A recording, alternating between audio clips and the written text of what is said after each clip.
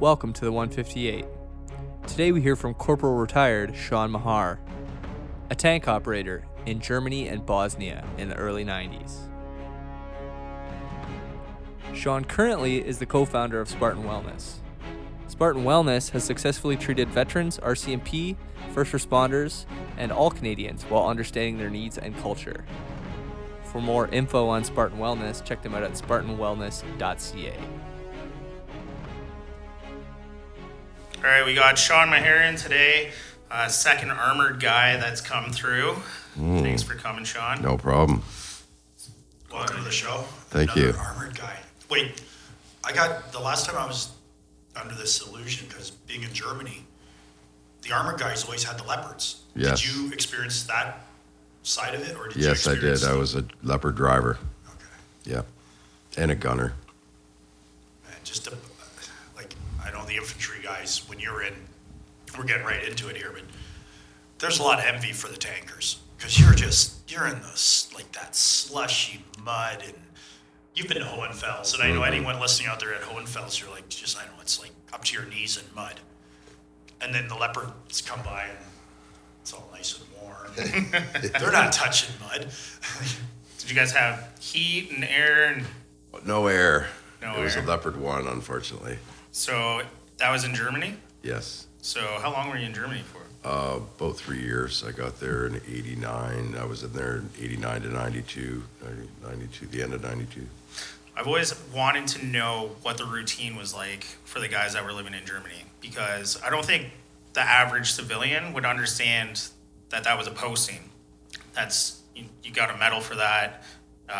Your family came with you, but it's kind of, right now we're used to Afghanistan where it was completely different. You're not bringing your family, obviously. What was the routine like? Was it like a 9 to 5, Monday to Friday? What about weekends? Pretty Stuff like much, yeah. When you were in garrison, it was a 9 to 5 scenario. We would do PT in the morning. Then we would do vehicle maintenance, and pretty much that'd be it. You know, every day was the same thing. A lot of maintenance on your vehicle, but when we went to the field, we were gone for, say, a month, couple months, sometimes. Fall X would be over a month. Yeah, well, we'd do a month in the field, and then we'd do a month in the towns. That's right. So it was both types of It's warfare. Yeah, it's interesting because you're doing a little bit of training while you're on a mission. Like, it was mission based. Right, yeah. There There were purpose. NATO missions, Yeah. you know, as if we were being invaded by Russia. So we took over a lot of the countryside, and the local Germans didn't like that for sure. But I can see them not liking it. But that's just, you know, if there's planes whipping over your head and stuff like that, tanks rumbling through your field, it's... You know, as the podcast gets going, maybe just to add something into that, and I heard it on another podcast where Dan Carlin had said it, you know, those were the Russians on the other side. And I even joked about it, and I've stopped doing it because we've had the luxury of time to know that that didn't happen. But when you're there, you don't know that. So I'm curious, do you think that how, let's say, Poland right now, what we see in the news right now, what's going on with Canadian troops being overseas, I mean, we get a little bit of it in the news. Sorry, I stuttered there. Infanteer all the way. But yeah, you see a little bit of it in the news, and, you know, you think that it's safe and it's all good because we just had Afghanistan. But reality is they're there with purpose for if shit kicks off, right? Yeah. Oh. Do you see similarities to that, do you think? And Jurgen was in Germany too, so I don't think it was the tensions were as high when I was there, but there was definitely times like that I'd heard stories from back in the day in the early 70s. There was a couple of they would call them snowballs, where the whole base was put on alert, and it was usually a training exercise to all the tanks would load up, and we'd go to our marshalling places in the infantry, and everybody would stand too, but then it would just to be called off as a drill. But there was times where there was locals at the gate with their kids crying, saying, "Please take my baby." Jesus. Yeah. So that's wild. there was always protesters and things like that. So it was pretty intense for a young guy. With his family there too. Right. Yeah, like I didn't have I got married there, so it was Yeah. just me and the wife, but it was, so it's a little more, you're not worried about your kids or whatever, but Yeah. there was there was schools, high school, everything. Wow. But Yeah. outside our base, we would go to the nightclubs where I believe in Kandahar, you were not going to the nightclubs. Yeah. No, there's no. Yeah. We were able to go on leave to like Spain and Yeah, that's wild. all over, wherever you wanted to go in You Europe. weren't hitting up Uzbekistan or It's just such a. Kazakhstan or any of those spots. For me, it's such a different dynamic, and it's from a time that the military wasn't something that I was really paying attention to in those early years of my life. Not to age you guys or anything here, but it's just a different dynamic that I don't think a lot of people my age would understand, and it's just kind of cool to hear how things worked over there. So you guys were both there at the same time then? Was that Jurgen? No, we weren't. You came right after I left. You were there in '89, and I left. I was out in Civvy, like Private Rudolph done. So you did 2 years in Germany, is that right, Sean? So before going to Germany, what was your experience in the military? Were you like looking, was Germany a thing? No, I joined, I signed up 88, November 4th, I believe. And I was in Cornwallis by, maybe I started Cornwallis November 4th. I'm fucking having a brain fart there. But I signed up in the summer before that. And basically, I picked armored and got it. And that was, I got my papers to go to Cornwallis. So I was in Cornwallis November, that's right, because we weren't there long, and I was doing my leave pass to come home for Christmas. And we finished up with that, and my TQ3 was delayed by about 5 months in New Brunswick. So we went there into a transient barracks, basically, and we did winter warfare training. Oh, fun. Yes, that was lovely. So that's like a PAT platoon, I guess, like a holding platoon? Yeah. So we would just we were doing like infantry stuff, fill up the sleds and pull them all around and Gagetown and do that gig, right? And You're like, fuck, this isn't what I signed up for. Make your own. I liked it. I thought it was a good go, but Do it for a then career. we got, I think we were told when we first started our TQ3 that we'd be going to Germany, but you didn't know until then, basically. It was like each course was slated to go to a different regiment, and just depending on where that regiment was, that was the next one up. And it's just a luck of the draw. Oh, yeah. Yeah. There's So- that like you, too? Same with thing. the PPCLI, like in the battle school, it was our platoon, just you're the ones going. Yeah. So then how long afterwards? What was workup training or anything like that? I'm using my own experience here. No, I did my TQ3 and we were right to Germany, right into the driver's hole. Yeah. So is that like, what's that? I don't know what the armor course. Well, no, actually, after TQ3, I did go and do the driver training course to learn how to drive and operate the Leopard and the maintenance. And We have a guide dog here, just so everyone knows. If you're listening, Sean's not telling me to lay down. It's not getting weird or anything. That's great. It is pretty cool having a dog in at the podcast. Like it brings that warmth. I don't know. yeah, For sure. So you ended up doing the driver's course, and then yeah. So when I got to Germany, I was posted right to 2 Troop B Squadron as a driver of 2-2 Bravo. so That then was Wait, my- what town are you in? I was in Lar. Lar. Okay. Yeah. You would have been the Van Duys? No, yeah, the Van Duys were there. Sorry, yeah. oh, that's fun. I was with the 8th Canadian Hussars. How many of you? How many English at base, and then how many Van Duys? Like, were you guys overpowered? Lar was pretty big, I believe. It was pretty big. Oh yeah, that's all right then. Yeah, It wasn't just like you guys and then all French. No, there was a service battalion, and there was artillery, there was the air defense guys, there was quite a few other units. So you Plus, ended up, I believe you had an air squadron. Yes, down we there. did. Yes. Yeah, there was a tactical helicopter squadron also. So it was pretty well everything you'd need to fight a little war. so you and Paulie are there in Germany. You got married there, you said? Yeah, we got married in '91. That's cool. Yeah, we got married in the town of Friesenheim. You had to do like to make it legal. You couldn't just go get married on the base in the Catholic Church. You had to do it in the city hall or whatever. Okay. So we got married twice, and I always screw up the dates. Do you at least have both of the dates Oh, right? Yeah, this year we're not doing that date. Sean, okay, help me out here. Sean, was Friesenheim the place up in the mountains? Yes. I lived in Friesenheim, so that's just the town we went to. There was a city hall there, and How long was your drive to the base? 15 minutes. But down from up in the mountains down into Just around Tit Hill there, yeah. It was just outside. It was, I don't think it was 15 minutes to my place. Like if you went out the back gate. But it was close. What was it like getting back from Germany? Like that's a long posting. It was, I went to Ottawa, so that was a bit of a shock. I remember getting in my car and they said on the radio it was like minus 26. And where I was in Germany, the coldest it got was like maybe minus 2. Oh wow. We were in a valley, so it was pretty mild, and yeah, that was a bit of a shock. But I had a pretty cool gig in Ottawa. I was a test driver.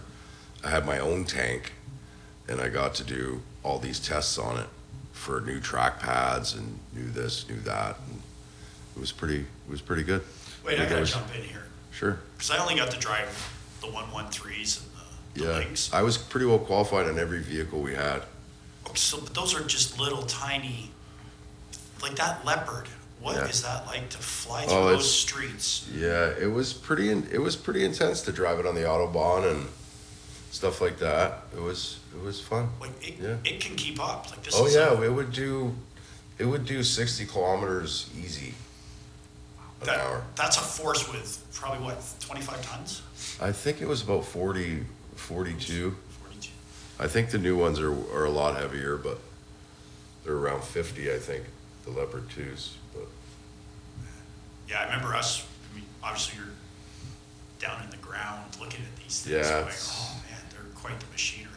Yeah, it was scary to be. You be in a tank hide, and at night someone would be broke down or whatever, and they'd come into the hide late, and if you were sleeping on the ground, you woke up and watched just in case this guy came and turned the wrong way because you're sleeping in the woods, right?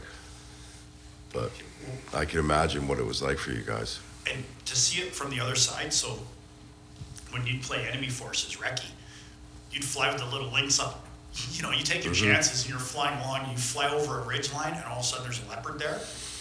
It's pretty freaky because you're like, holy shit, like this thing's just, like it's overdone. Like the thing just, it's like an F-18 in a biplane, basically. It's pretty neat piece of machinery.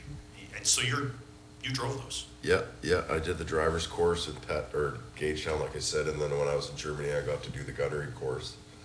So I got to shoot it as well. That was pretty awesome. What's the size of that? 105. Oh, knock. Yeah. Does that suck the wind right out of you every time you fire it? Pretty much. Yeah. Yeah, pretty much. Yeah, it sucks a little. I remember standing beside the tank. Like, there's a point where you can get killed. Like, you can't go forward to the gun trunnions. And I was just back of that, and it just burns your skin.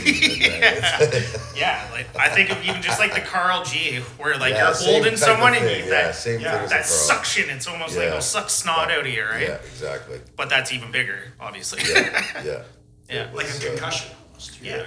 Yeah, a little bit of a concussion. My friend fooling around one time, he was unloading it.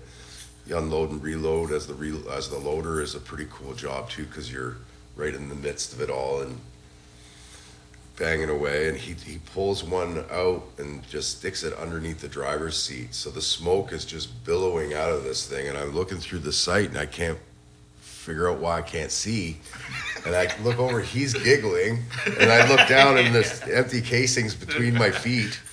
I was like, you bastard. But yeah, lots of fun times. But it was, I thought it was a great job. So you get back Canada, things Yep. are going normal, and then it's like, all right, it's Bosnia time. Well, yeah, I was at Leedy there in Ottawa as a test driver, and they at that time they were closing a shitload of bases. It was the early '90s, and Leedy got slated to be closed. So I got posted to the RCDs, and they were going to Bosnia. So I got posted there in May, and we left in October. Now, when you're going over, how much are you aware of that incident that happened in '92 with? Did I always mispronounce the Medak Pocket? We had heard mostly rumors about it. Nothing from a training perspective, that's for sure. Can we just? That is fucked up. Yeah. Can you? What you're talking about? I don't even have knowledge of. So Okay, so we're gonna bust this wide open right now because that's really close to, and there's gonna be people that can speak way more deeper because I was not there, but I served with. I mean, Charlie Company was there, and that's a lot of those guys I served with, and you can go on YouTube and research. There's it a book and there's as well. Ghosts of the Medak Pocket. Yeah. Long and short of it is it was '92. The French were in charge of an area that. when you say French, you mean France or France. Like, okay. France, yeah. Yeah, I always think Van Du's first. I don't know why. No, Canadian, the French, and guys, listen to this. We're gonna have to have someone that was there on this podcast, but just to bust it out because I think let's draw some light to this because it's something that I'm sure there's been a few deaths just because it's been hidden by the Canadian government. So the French, when you do peacekeeping, the French are part of NATO, so they are in charge of this area, but the Croatians are not respecting the French and they're just moving through their position because the French aren't stopping them. We're not talking about the French Foreign Legion, just the average French conscript that gets stuck there. So I guess Charlie Company gets called in to say, you're going to hold that position. And that's a little different story now. That's the Princess Patricia's Canadian Light Infantry in there. And what I've heard from guys that were there is the captain said, okay, guys, we may lose a few guys tonight. Like, we're digging in. And the word is that happened is they're there in their blue berets, like, fucked up, like, not in cam. And the Croatians are attacking now. And it's basically the PPC Light held them off, shot them. I guess there was a ceasefire the next day. And I'm sure there's a lot more to be said on it than what I'm saying. And I want to get that out there. But that happened in '92. I think it was the biggest battle we'd been in since Korea. Jesus. And imagine this, all these guys get home, and there was reservists on that. And it was like, okay, guys, peace out. See ya. And then there's no one over here that no one knew about what it. PTSD was either. And how about this? Yeah. You didn't even get told about this, and you're going over there. Yeah. So you ended up, from that story, you ended up hearing rumors about it.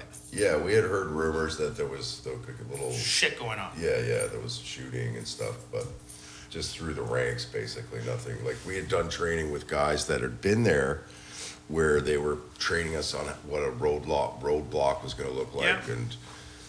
and All your SOP stuff. Right? yeah. So we had gotten a lot of stuff, but because it wasn't acknowledged, I guess they couldn't do training on it. Yeah. Huh? Yeah. That's okay, though. Me as Mr. Politician, I'm okay with sending you into that danger without acknowledging it. We'll just kind of hush it up. Yeah. That Well, won't it wasn't have the any first time. effects. So look at Somalia. Like they didn't get a medal for how long? Yeah, I mean, 10 years or something like that it took to get a medal? And as this podcast goes out, there's another incident that happened at the same time that had an effect on that because there was mefloquine and things like that involved, which will go down a whole other avenue. So what were the time frames again? How long from you get to your battery and then I got there in May, and I was in transport at the beginning because I was qualified every fucking vehicle we had. I was like, no, I didn't think at first I thought it was great. But. You know how many guys are just laughing at this?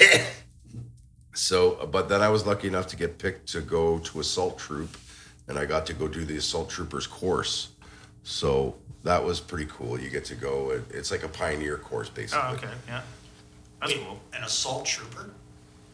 Yeah, it was an assault troop. So that's It's the very front. Well, yeah. If anything, we were in the camp, but if anything happened, we were in combat support squadron with airborne tubes and infantry, and we would deploy to whatever. You're like the QRF. Exactly. And you're going to have dismounted infantry around you. No, it's just us. They are the dismounted Yeah. infantry now. We were acting as that. That was our role, but we were doing it out of grizzlies. So it depended on the situation, whether we'd dismount. There was too many mines really to go run and play in silly bugger, so you didn't really dismount a lot, right? So Canada's not dropping leopards off. No, Bosnia they first. did after I left. Like, I think they got them in 97, I want to say, or 96. They brought some leopard ones over there, which made a huge difference. Like you said, it's just coming around that ridge and you see that thing, you're going to change your whole attitude, right? Fuck yeah. No, it's the same in Afghanistan. They'd always say, as soon as you bring in the lavs, and you Yeah. fire a couple rounds downrange, then they don't seem to fire back. They go, Yeah. fuck this. Yeah. So we're kind of jumping back and forth Sure. here, but I want to know what it was like when you got to Bosnia. Like, what When I was got that? to Bosnia, it was pretty crazy. I got held back after the flight to crew command. We had a bunch of vehicles come in, and they were in Split, and that's where we flew into. So I think they were up the coast near Primiston, where the other Canadian contingent was, and we had to go there and get them basically off of they just came off a ship. They were in a marshalling yard, and I had to crew command it back to the camp with no radio, no guns. I had my personal weapon. That was it. I had a stick to hit the guy on the shoulder with when we wanted to turn. And we got shot at a few times. Oh, you got shot at on the way? Once we got into it, we went by Mostar, and they were getting like artillery was coming in. We got through that, and then when we got to the camp, there was literally like the advance party came to meet us.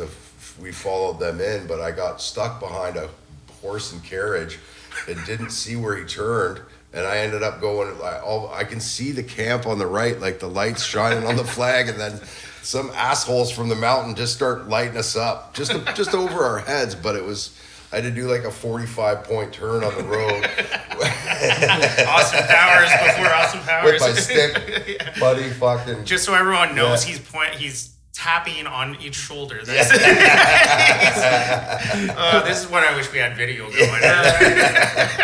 But And we got in there, and it was. I'd seen all my buddies from Germany. They had all went to the Strathconas when the base closed in Germany, so I relieved them basically, and it was funny. They were just, they were at the end of their tour. They're all geared up to go home, and What did they tell you? Like, what was this? There's got to be some stories. It was more just fucking with you. Oh, you guys are fucked. Yeah, good old army shit, right? Oh yeah. They didn't get into any. There wasn't. People didn't talk. I don't think like they do now about traumatic events. If you know what I mean. If there was something they weren't telling us.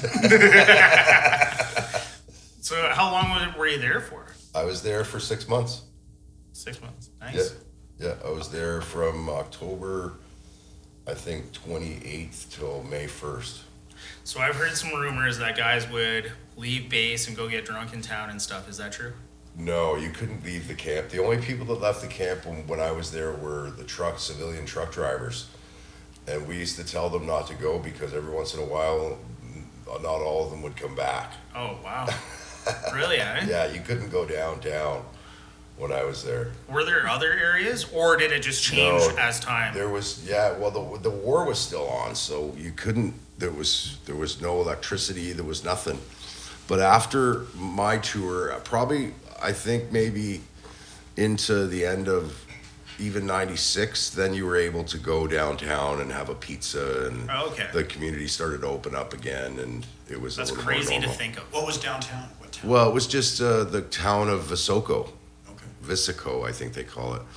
And it was just a small little town, but they had a little market and they had little, little things. It was all, like I said, that you couldn't, there was, it was just basically like on lockdown when I was there. Like the town, there wasn't a lot of fighting necessarily right there, but if the whole thing was, if we would have left, there was a lot of people that were multi-races, families and things like that. It was a safe haven for them.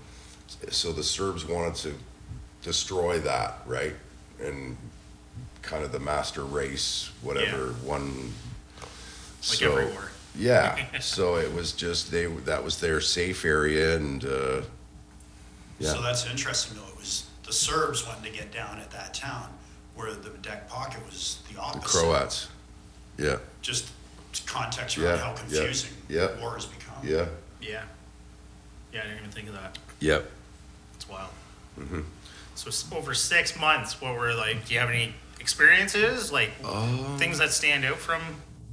We helped. We did help a lot of people. We fixed a lot of schools up. We would go and fill the holes in the blackboards. Like they would do sporadic fire just to stop this class work, or they would disrupt these kids' lives, and we would go fix it, and they would shoot it all up again, and then we'd come back and fix it. And That's great. I always use my experiences. Obviously, that's a part that people forget about Afghanistan. With being with the provincial reconstruction team, that's a lot of stuff that we did, was making sure that schools were okay. I think that makes it okay. You actually see the good parts of it, where it's not just war or whatever, or the shit that leaves. Yeah, it makes it humane almost. Yeah. So it's good that you got to see. Yeah, we got to help a little bit that way, and just we were convoying humanitarian aid a lot. We would protect those. Doing security type stuff. Yeah. So you are going outside the base. Oh yeah. We, like assault troop, every day we were out, basically, until there was I think it was 55 Canadians that were holding the positions in the Serbian side were taken hostage, for lack of a better, like they were taken hostage, but at first they basically just closed the line so we couldn't get to them, and then they brought them to their town municipal building or whatever, and that was pretty scary. They were locked up in there there was a plan to go save them and everything, and I was part of that.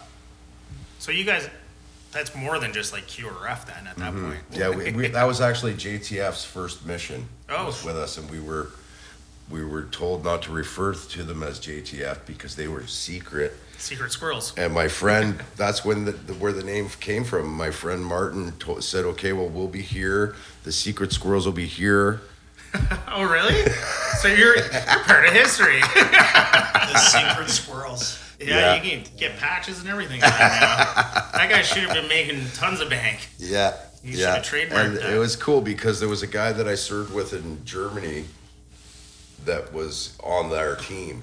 So we got to, we were like, "Hey, my God, how's it going?" But they were driving around with no name tags, no stuff, which is normal for now, but they stuck out back then. Yeah.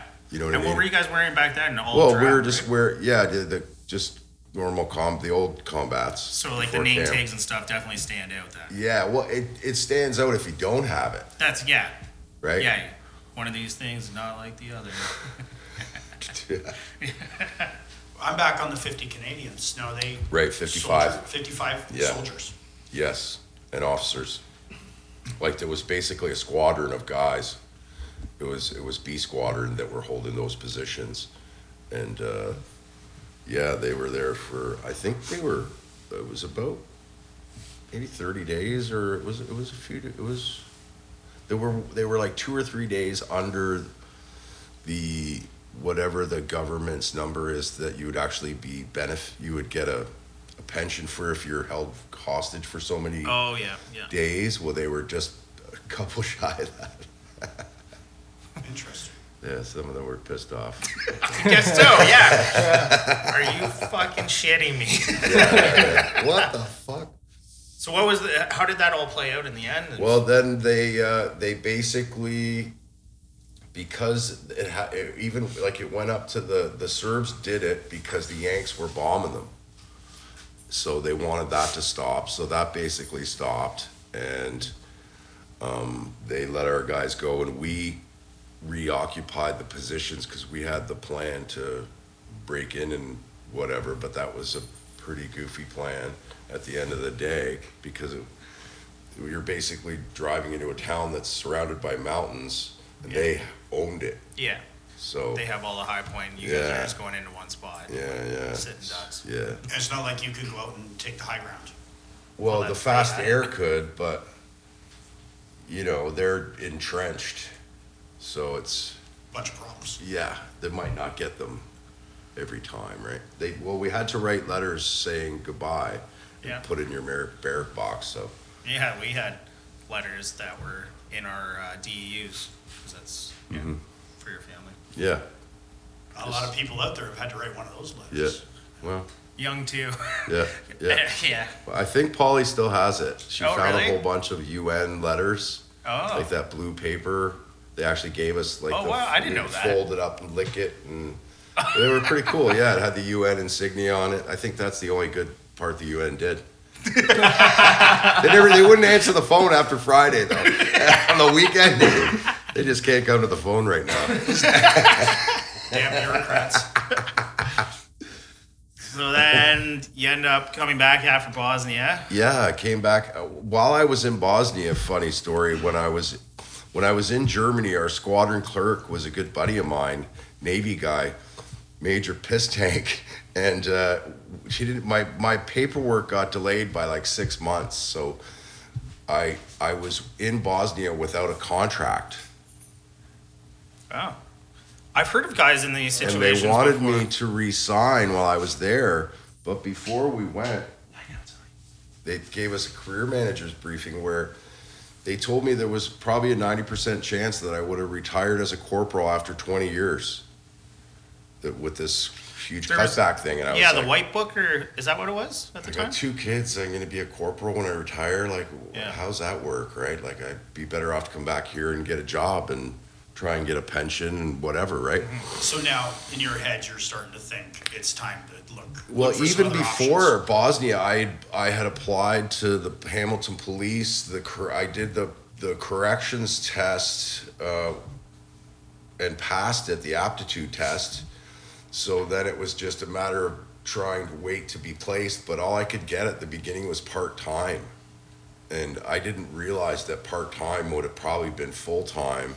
But I had just gotten a job at National Steel Car, which was full-time. So it wasn't like I could take time off to go do another. So I just said no thanks to that. And the fire department, after I declined with them as well. So there was 2 But you got to pay the mortgage and bills. Life. Exactly, yeah. So you're not doing a long-term plan of 25 years. You're like, hey, I got 2 got months. bills today, and it was. It's not as easy to find out information back then as it No, is now. no, I know that it had to be the last pay clerk I had was in Pet, and the way I did my taxes, I owed like $8,000 or something like that. It's like me every year. So like it's like I just got out, and then I got hit with that. Jesus, and they're coming after you like the mob too. Yeah, they're not fooling around. Yeah, like I said to them, I was like, "Fuck, I'm a vet." The lady said, "You drive a taxi?" I was like, "Where are you?" Right now, the last few years, I've ended up owing thousands of dollars, and they come after me, and I'm like, "You're coming after me because the government messed up in accounting error, and now the government is chasing me because you guys messed up." I was so kerfuffled and pissed. Yeah, who gets to chase them? Fuck you guys.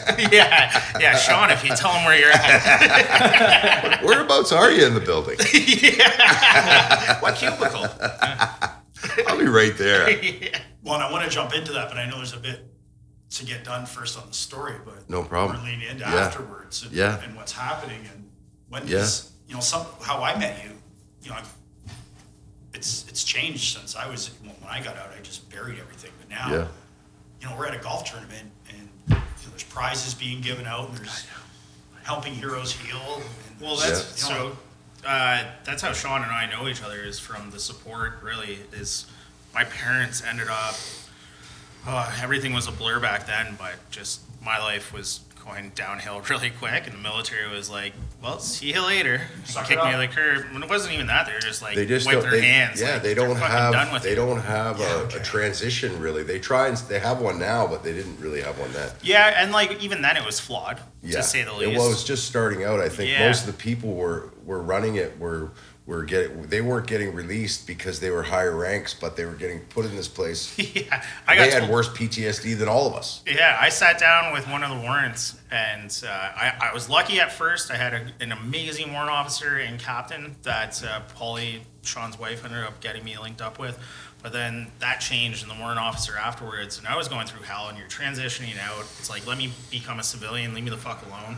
And they're like, you're coming in, you go down, sit down with him, and he's like, and he's another RCR guy, which even I was like, this is ridiculous. And he's like, I had PTSD and I got over it. And it's like, fuck you, motherfucker. Like, I wanted to strangle him. Just but- not a good Not a situation spot. to put a young guy in with a mental problem.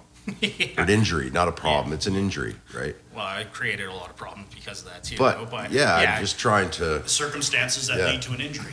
Yeah, exactly. And so that's how Sean and I first met. Actually, was through OSIS, Right. Operational Stress Injury Social Support, and that's I was a volunteer. yeah, you're a volunteer. So I'll go back to basically I was at Steel Car for a few years. I was probably missing at least a day or two a week from drinking at night to try and sleep. And I'd been to the doctor a couple of times, just, he was giving me sleeping pills and whatever. I drove a fellow home. I drove him up the mountain to a bar called the Crazy Horse Saloon. And we smoked a joint on the way. And he's like, come on in, I'll buy you a beer. And we go in there and we're sitting there and he goes, there was a veteran that he knew at the bar. And he introduces me. He's like, you both were in Bosnia. And Tom asked me when I was there. And I was like, I don't know, bud. Fuck, I just smoked a joint, right? He's like, when were you there? I was like, 94, 95. Martineau? Yeah, it was Tom Martineau. And he was like, he asked me like 3 or 4 questions throughout our beer there. And do you have bad dreams, anger, fucking blah, blah, blah. And I was like, yeah, what are you talking about? And he brought me to Veterans Affairs, and he knew the lady there. I can't remember her name. I should remember this, but she was like she held Dr. Richardson's job before him, basically. But Was there an OSI clinic at that time? no, too, it was or just the Hamilton VAC office. Okay. But she was the psychiatrist in charge or whatever, and just started me through the process of that, and probably. I don't think I really accepted having it until about 2007, and I went to Homewood and just I don't know, shit started to click a little better where I was able to realize the voice in my head was lying, my ego or whatever, and fucking just started volunteering with OSIS, and I started a group there and in Hamilton at the Legion, and I would meet people for coffee. So it was therapeutic for me too to put myself out there with someone else that was hurting, right? And You're advocating at that point too, then. Yeah, Like going back to how you were before you wanted to help. And exactly Yeah. that Gave you that purpose, service too. again, right? It gives you a bit of a purpose, is right, and you don't feel as alone because everyone has the same fucking story at the end of the day. That's the one thing I found doing that was it doesn't matter what your trauma was from, you have the same. Yeah, when you get Fucking past symptoms. the dick measuring contest end of things, and you just go, okay, we're all like, in some way, shape, or form. And that was the best part, hearing like, I got so angry I punched the wall, and it's like, it's because you have that seedling of doubt of like, am I fucking crazy? Like you see those TV shows like CSI, the veteran losing his mind. Oh, it's just because of that. It's like then you start second guessing yourself. But the whole thing's perceived that the guy's crazy. Yeah. Like there's it's the public opinion.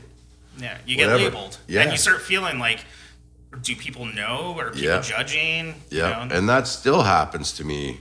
You know, in life, sometimes I start second guessing myself and things, and I just have to Same with like ground myself. I found trying to explain when you're in a social situation, what do? It's like you feel tongue tied, and it's like, okay, now I don't want to be in those situations, so I'll avoid. So then you seclude yourself, and then self medicate, so on and so forth. But you've been able to, and I have too, through helping others, is trying to volunteer and give back. Yeah. And then so that you did the OSIS thing. Yep. And then Spartan Wellness has been something that you Right. I had to. right? I had to kind of step aside from pick one of the other type things. So I focused on Spartan, and a bunch of us got together and. Do you want to explain Spartan Wellness just for someone who's... Yeah, sure. Spartan Wellness is a group of veterans that started a company to get people prescribed with medical cannabis that are suffering from pain or OSIs. But why would I want cannabis over pharmaceuticals? Well, I'm pretty good to ask that. I was on Disclosure, I about smoked a joint I was on Yeah, it's about awesome. 165 milligrams of hydromorphine a day, and they were trying to get me to go on the patch, the fentanyl patch, and thank God I got sick when I put it on. Especially And now with what's going on. Yeah, that was 12 years ago, so it would I Where would you have would've been been right in now. the shitstorm May not of even it be now. here, really. Yeah, exactly. So I got onto the medical marijuana with a pain doctor from Hamilton, Dr. Brian Kirsch. He used to run the pain clinic up at Shadok, and he prescribed me 5 grams a day, and that I got down to, I was down to about 30 milligrams of morphine a day then. And he thought that was an acceptable level for the rest of my life. And I didn't. When I woke up in the morning, the first fucking thought I had was, did I have enough of those pills for the day? Because if I had to go to a wedding or anything like that, I had to take more because my pain would be worse. And it was just this fucking snowball effect of shit that I hated it, even right down then Marijuana for Trauma actually was the ones that started the ball rolling. Fabian Henry, they were the ones that broke that threshold where they found doctors that would prescribe it and take on Veterans Affairs a little bit with their, professional thing on the line. So, and then people were able to go down to no drugs or no opiates. Sorry, cannabis is still a drug. So, As is caffeine and alcohol. yeah, exactly. So, and I was able to really get my life back where I wasn't in this negative cycle anymore. I was able to start to feel again and crazy things like that. Your physical shape has I lost over 120 pounds. I was 365 when I was on that morphine. Yeah, I was going to say, I think we met in 2010 or 11.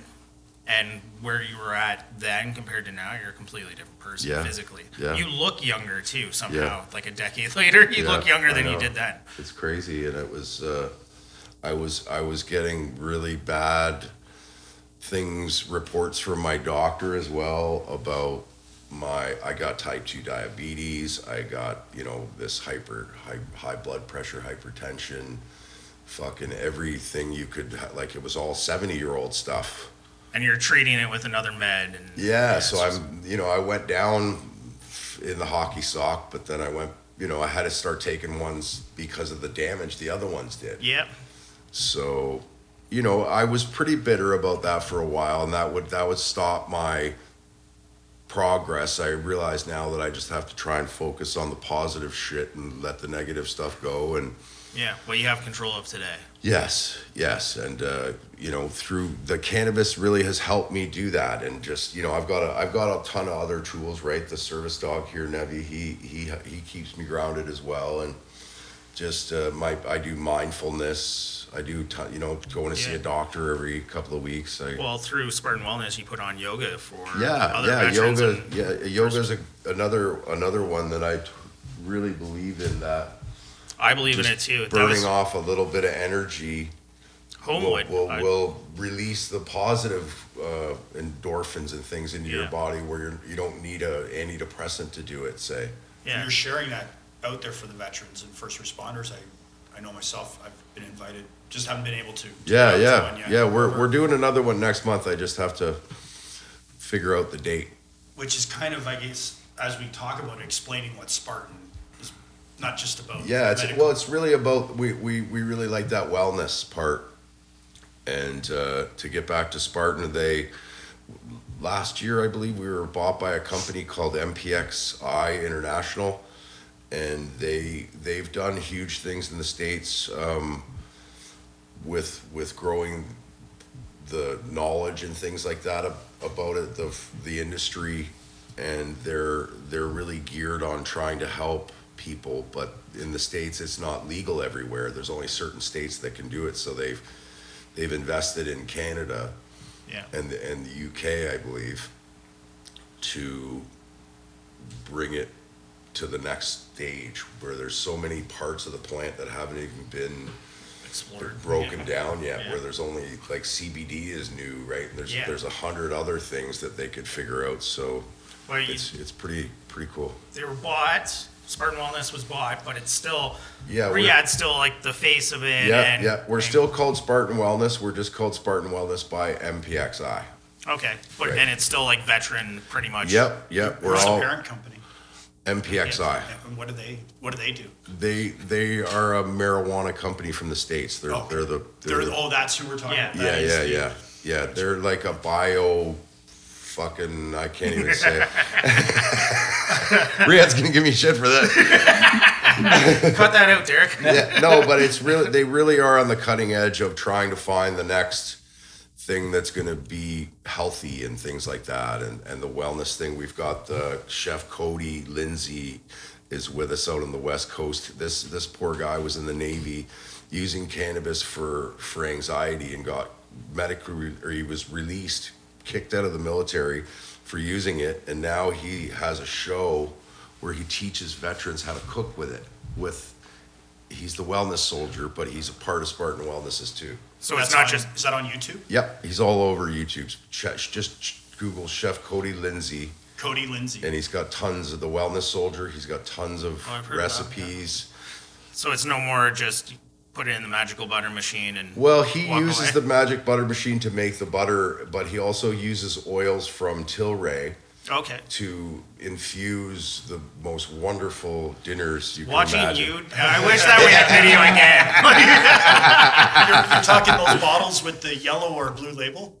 From Tilray, yeah. Okay, my friend James Colley's giving me one of those. Oh, yes. They're they're great. Yes, and you basically you put in a low dose, and you can have it's like a dinner party, but with cannabis. Yeah. It's the new thing.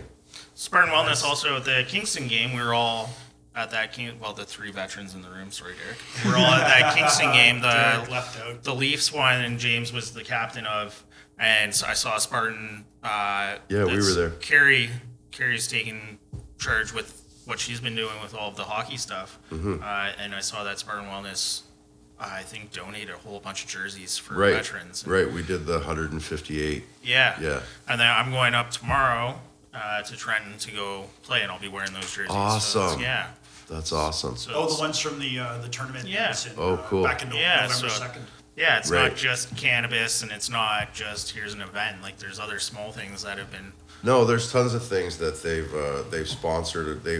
We've given I don't know how much, but we've given thousands of dollars to Soldier On.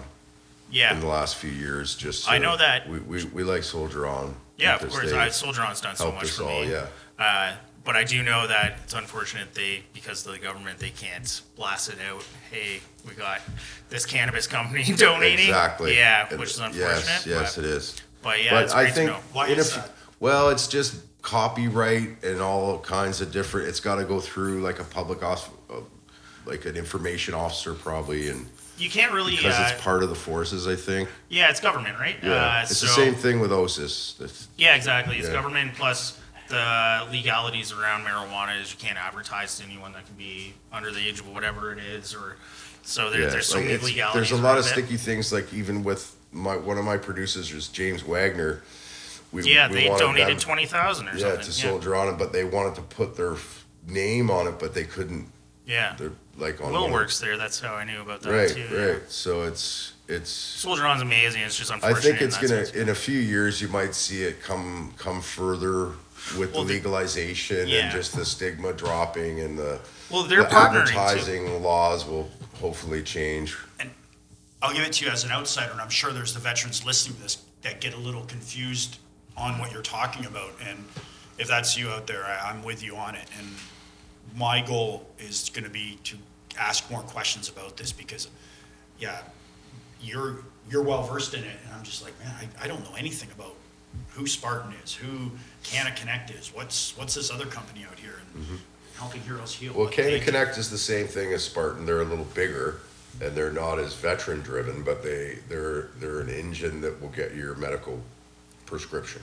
Yeah, we're going to be going there on Monday to speak with Shane Maxwell. So they've helped a lot of veterans as well, and they donate to that game as well. Yeah, they have a lot of the wellness centers going on, and I see we probably know some of the same guys Don. Yeah. Don and Scott, right? It's creating an atmosphere. They're almost like the Legion. Yeah. Where the Legion's kind of fucked up. Dropped the ball a bit. Yeah. So that might be for another episode. Yeah. If you're that veteran out there that doesn't understand the politics there too, I'm there with you because I don't know the veteran politics. I just know you can't wear the Dirty Patricia shirt in at one of these legions up in Fort McMurray or something. Yeah, there's a big controversy on it. Well, wild. I don't know. So Spartan Wellness, do you want to just the website? Yeah, SpartanWellness.ca. We also have our master grower, Matt Landry, ex-RCD. He's growing medical cannabis through Canvita, and it's small batch. Well, it's we've got, I think, about 12 strains, and we've got CBD coming, so there's something for everybody there. Sign me up. All right, beautiful. Well, I think we got everything. It's wrapped up. We can follow. What I did Googled before the show. It's real easy to find you. Yeah. It's either your name, we're gonna find you on Facebook. Yep. Or Spartan Wellness comes right up as the first. Oh, cool. First hit. Yeah. So. Yeah. Cool. Beauty. Thanks awesome. For coming Thanks, in, fellas. Another reminder to check out Sean's foundation, Spartan Wellness, at spartanwellness.ca. Also a reminder to rate and review the podcast, as it does help and we appreciate it. Until next time, this has been the 158.